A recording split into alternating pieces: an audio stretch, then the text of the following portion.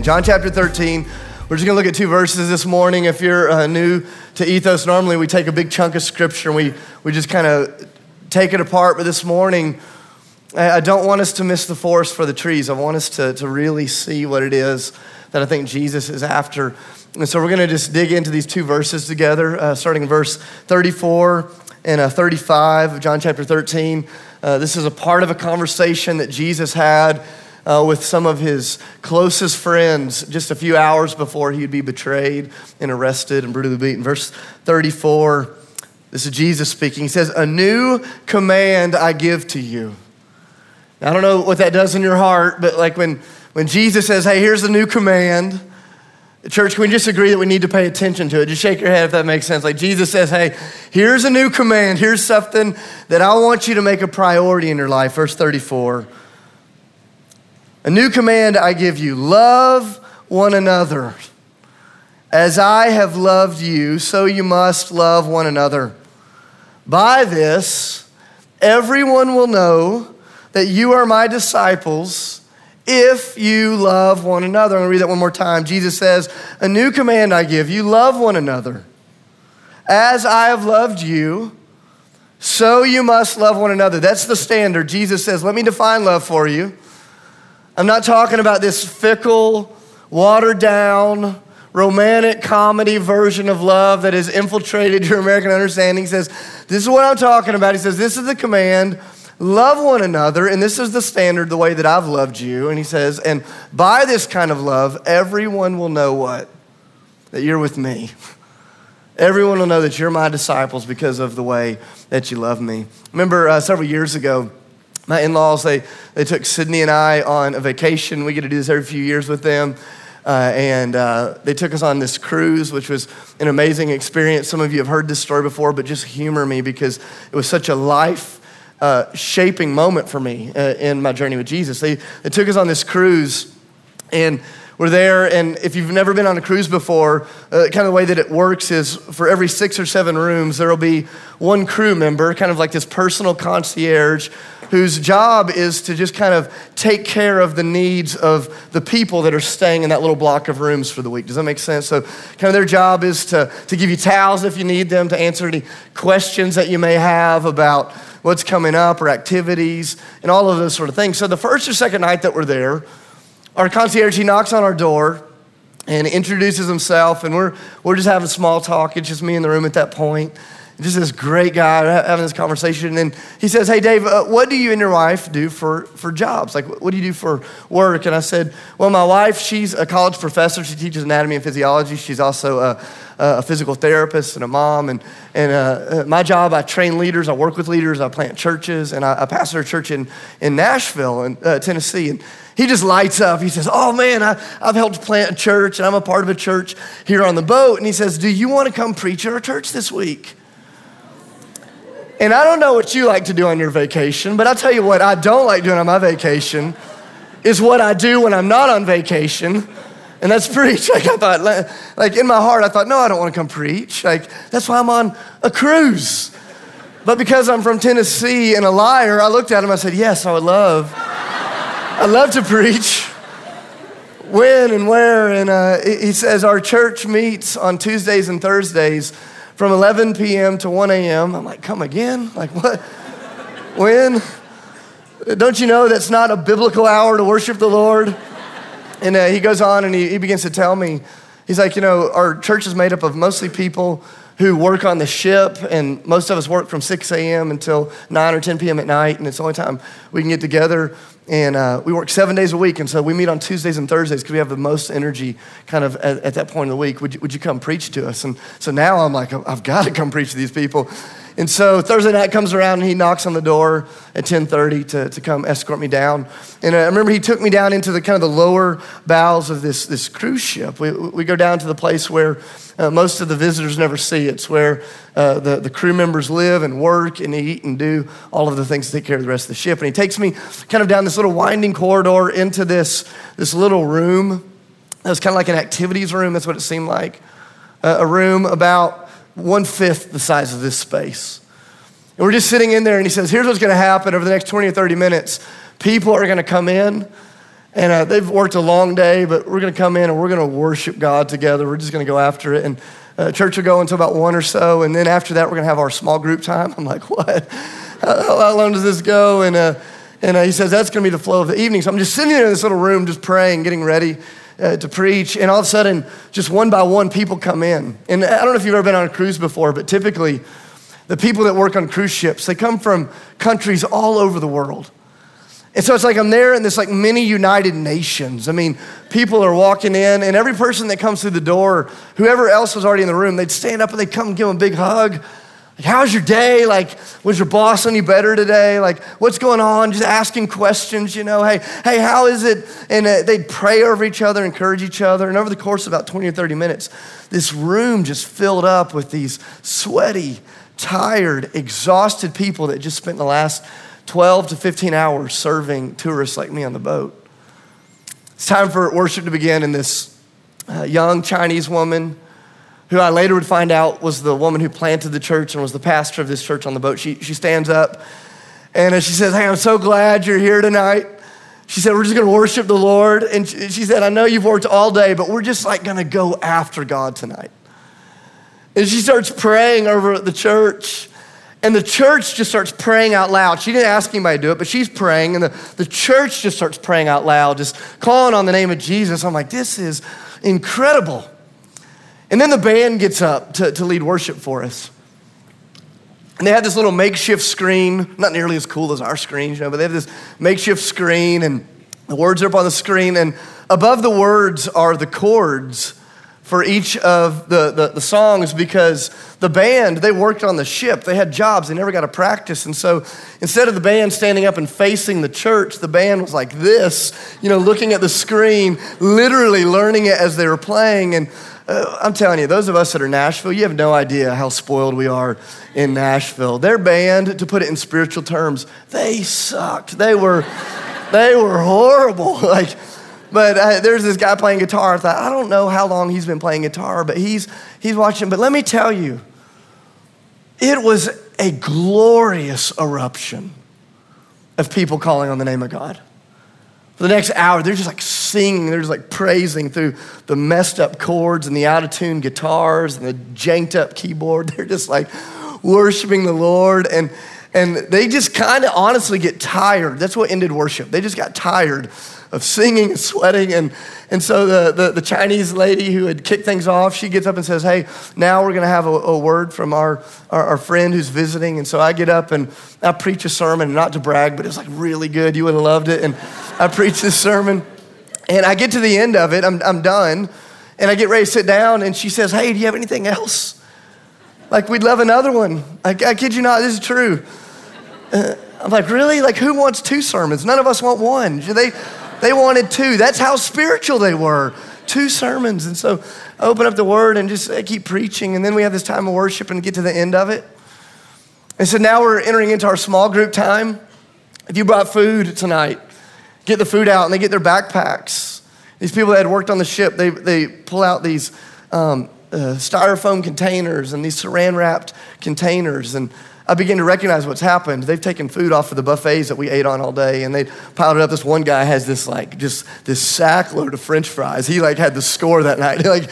French fries, everybody's excited. This woman had pieces of pizza. A guy had just a 2-liter of grape soda, and it was the worst, jankiest potluck you've ever seen in your life. But they gathered around, they prayed, and they ate, and then we split up around the room and we sat around these little tables, and for the next hour just looked at each other and said, hey, what's God doing in your life?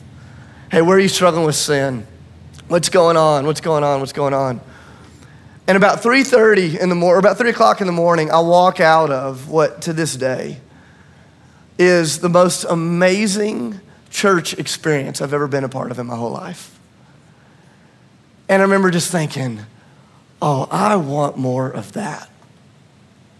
Isn't that what you want? Isn't that what you long for? This collision of passion for God and love for one another. I thought, man, what happens when people say Jesus? We want you to be the centerpiece of our life. We want your mission to be the bullseye of our life, but we want all of that to unfold in the context of an environment where everyone in this room knows that they are loved because they exist. You know what, man, something powerful happens when a group of people say, God, we love you and we love one another, and we don't care how long it takes and how janky it feels. We will express that love to you and one another. I remember being in the bowels of that cruise ship, seeing John 13 unfold. Jesus says, a new command I give you, love one another. You must love one another the way that I have loved you. And this is the way that people will know that you're with me. Because the way you love each other. You know, one of the joys of my life is Sydney and I, we get to spend a lot of time in different contexts, working with different church leaders. And every time I tell them that story about what happened on the cruise ship, you see people just kind of sit up straighter, like their eyes light up and they go, yes, that's it. Because never once in my life have I heard someone say, hey, this is my vision for church.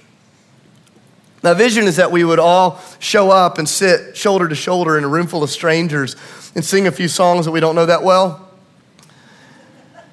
And to listen to a sermon and to walk out of here and to just exist on the fumes of that thing that happened for the next week. I've never heard anyone say, that's the longing of my heart for church, but it's what almost all of us settle for. And I remember talking to this group of leaders recently, and I was sharing that story about what happened on the cruise ship. And I went, man, don't you want that? Like, don't you want that? And every time I ask that question, unequivocally, people go, yes, I want that. And then all of the buts come. But Americans just don't do church that way. But Americans are just too busy. But Americans are just too distracted. But. And I just want to say this as plainly as I know how to say it. If we don't experience this kind of communal life, it's not because it's not available. It's just because we haven't taken it. And nobody can stand up and say, hey, here's community, and here's how we're going to do it. But it's what unfolds when a group of men and women get so exhausted with the status quo, get so tired of the low-level, shallow-end version of Christianity that says, I'll come and consume, I'll come and take, but no one here will really know me. And Jesus says, a new suggestion I give you. No, Jesus says, a new what? Command I give you. Love one another. Love one another as I've loved you. This is how people will know that you are with me. I remember speaking about this recently with some pastors, and one of the guys literally, he quoted to me the research that has been done on American Christianity. He quoted like one of the most well-known researchers in the Western Hemisphere. And he said, Dave, that's a great idea, that's a great vision, but don't you know? He says, don't you know that the average American will only give their practice of church, whatever that means. I hate that phrase, by the way. Just so you know how my heart feels, I hate that phrase, the practice of church. I don't even know what that is. But he says, did you know most Americans will only give the practice of church 3 hours of their life each week? In other words, they'll give a Sunday morning, and if they're really, really spiritual, they'll show up at a group, or they'll serve somewhere, or they'll go to a Bible study. That most American Christians in the context of community will only give 3 hours a week to their expression of practicing church. And I went, man, that may be the research, but I'm just telling you, that's not what I'm gonna do. It's not what I'm gonna do.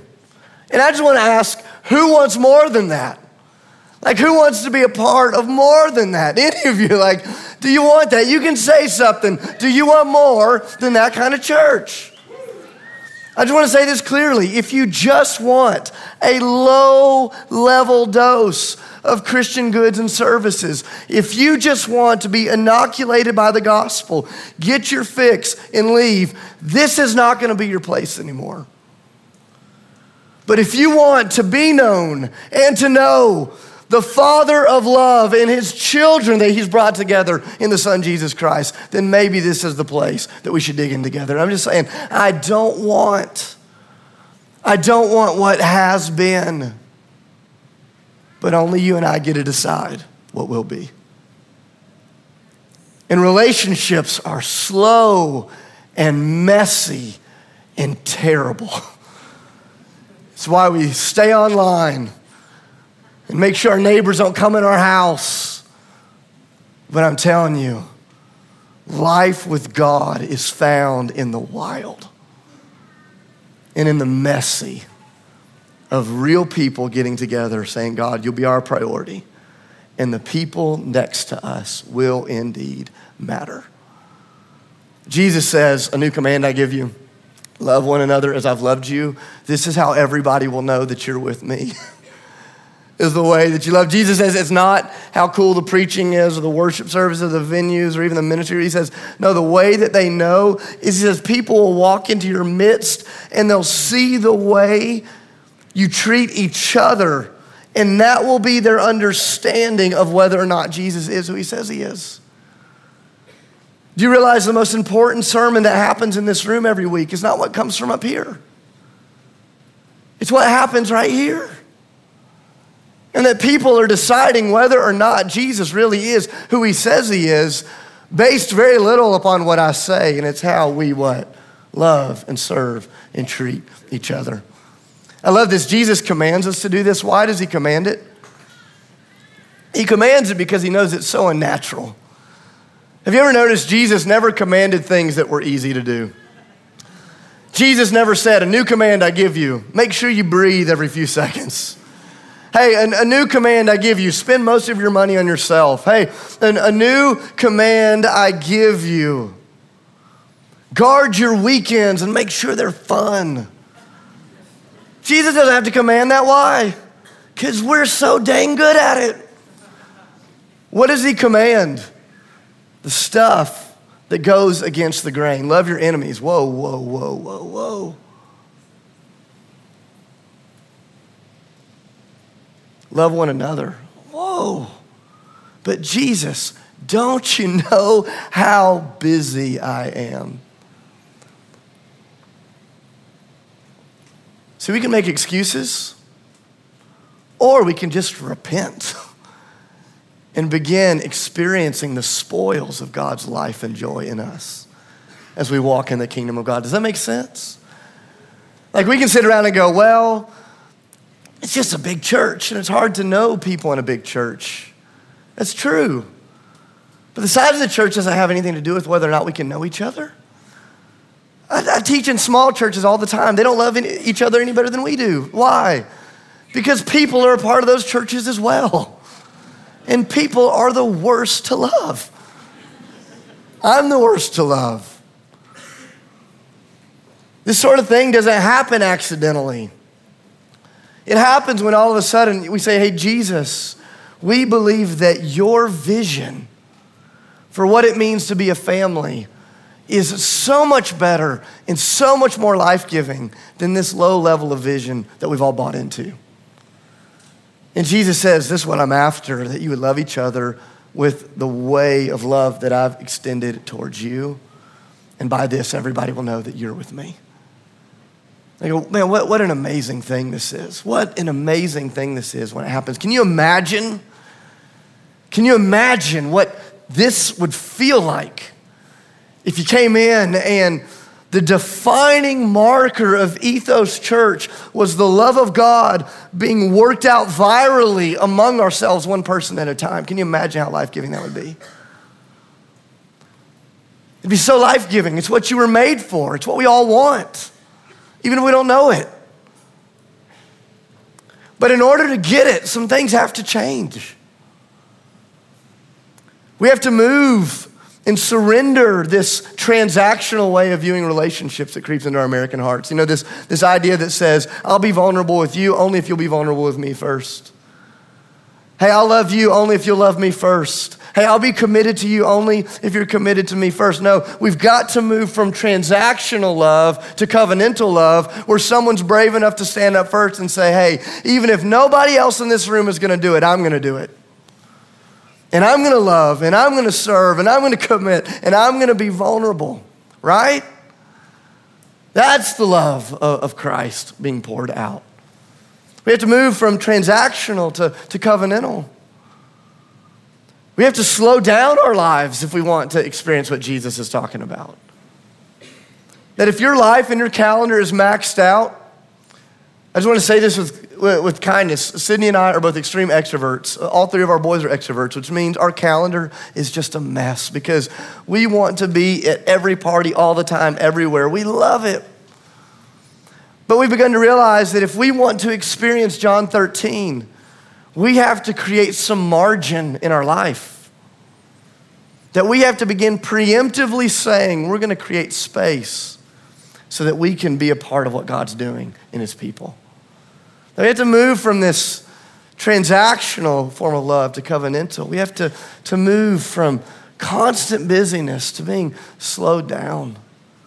We have to move from accidental attentiveness to one another's needs to intentional attentiveness. Where we look at each other in the eyes and say, hey, how are you really doing? What's really going on? Hey, we've missed you the last few weeks. There's some people that used to sit next to you every week in this room. They're not here anymore. Have you called them? Have you noticed? And to just lay it out there to say, man, if we want to take Jesus seriously, collectively, we've got to decide to move into the relational deep end. Jesus says, this is how the world will know. It's by the way that you love each other. And I go, don't you want that? Don't you want that? I go, man, that's what I want. And I just want to tell you, you can have it. You can have it. Nobody else can make you have it. Nobody else can make you step into it. But I promise you, if collectively we'll make the decision to walk down the long, slow, messy road of real relationships, man, the outpouring of God's presence in us and through us will do more than you ever could have asked or imagined. See, when you came to Jesus, you didn't just get Jesus, but you got the whole family. When my boys were born, they weren't just born into a relationship with Sydney and I, but they got the whole family. And the truth is, being a part of the whole family is sometimes messy, and yet that's where life is found. And today, at the end of our worship gathering, Aaron will he's gonna give you some instructions on this later. You're gonna have the opportunity to step into some smaller relational circles in our church. We call them house churches. You know, some of you grew up in your church, they call them small groups or life groups or missional communities or whatever it was. But these house churches are these moments where we're saying, hey, we want to come here not as consumers, not to take, but to give. We want to roll up our sleeves. We want to get into people's lives, and we want to practice what Jesus commands in John chapter 13. And it only works if collectively together as a church we say, hey, Jesus, would you help me be a part of creating that sort of space and not just consuming it? Because when a group full of consumers shows up to find community, what do they end up doing? They just take from each other, and they never get the thing that they were meant to give. But when a group of people show up and they say, hey, we want to do what Jesus talks about, the grand irony of it all is as you give your life away, you receive the very thing you were looking for in the first place. I go, man, I long for the day where this space feels like the basement of a cruise ship, where people say, man, we are unashamedly going after God and expressing our love for each other, and we just don't care who knows about it. But to get there, it's going to take some work. It's going to take some intentionality.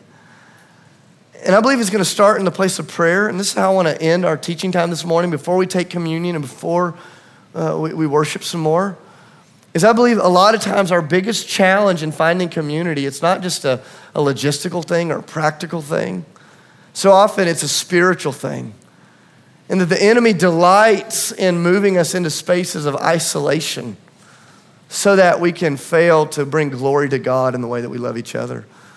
And so we're going to spend some time right now just praying that God would supernaturally break down the strongholds that are keeping us from knowing each other and loving each other, okay? And so I want to invite you right now, get with somebody next to you. If you don't know them, you can say hello to them right now. Look to the person next to you and say hello. And say, hey, we're going to spend the next few minutes praying together. And so I'm just going to pray over you, and then I'm going to invite you to take the next 5 or 10 minutes to just pray that God would break down any of the strongholds that are keeping us from living out John 13. Father, Son, and Holy Spirit, we love you. And we know that you love us. You have proven it. Would you help us to love each other that same way? God, break down any of the strongholds that are keeping us from loving each other that way. In the name of Jesus, I pray. Amen. Give us somebody next to you. Let's pray out loud together right now that God would help us supernaturally love each other as a family.